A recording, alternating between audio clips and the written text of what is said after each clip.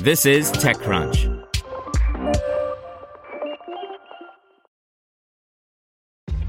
This episode is brought to you by ShipStation. You know, some things take a lot of work, like sending little robots to far-off distant planets. And just as that's challenging, so too is running a successful e-commerce business, especially when there's so much to do. So I want to introduce you all to ShipStation. Now, I love using ShipStation because of its easy-to-use dashboard, which makes managing orders and printing labels a breeze and super smooth. Oh, and the customer service is just out of this world. It's exactly what you need to help grow your business. Sign up for your free 60-day trial at shipstation.com/technews. That's shipstation.com/technews. This podcast is supported by Tools and Weapons, the podcast hosted by Microsoft Vice Chair and President Brad Smith. Each episode features insight you won't find anywhere else from the center of the conversation surrounding emerging technologies like AI. Right now in the podcast, you can hear a special episode where Brad Smith lays out Microsoft's vision for a vibrant marketplace driving the new AI economy. To hear more, follow or subscribe to Tools and Weapons with Brad Smith wherever you get your podcasts. Welcome to TechCrunch Daily News, a roundup of the top tech news of the day. Brought to you by Quip. The Quip electric toothbrush is designed to make good habits simple with a sleek design, timed vibrations, and new brush head delivered every 3 months to keep your brush fresh. Sets start at $25. Get your first refill free at getquip.com/techcrunch. DoorDash prepares to go public, Roblox raises $150 million, and Reddit's CEO takes aim at TikTok. Here's your Daily Crunch for February 27th, 2020.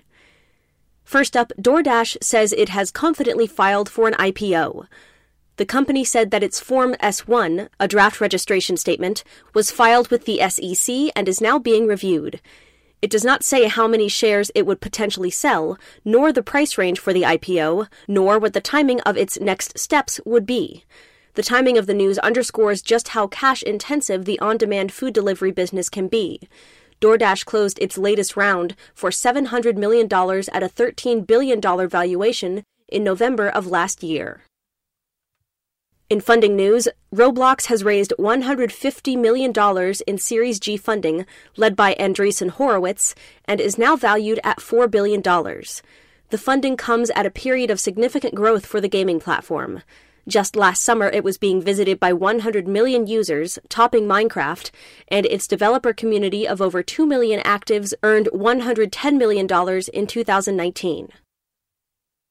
Next, at the Social 2030 conference, Reddit CEO Steve Huffman pushed back hard on the notion that Silicon Valley startups had something to learn from TikTok, saying, "Maybe I'm going to regret this, but I can't even get to that level of thinking with them.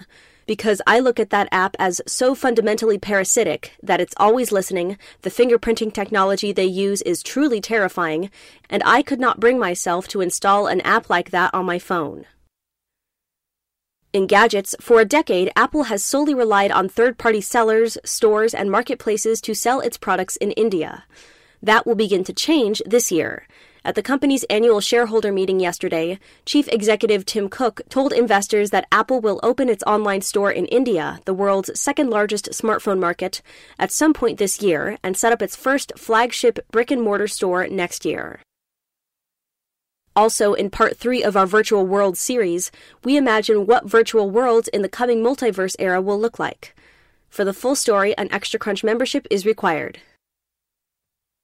In startups, Damakan has raised $18 million in Series B funding.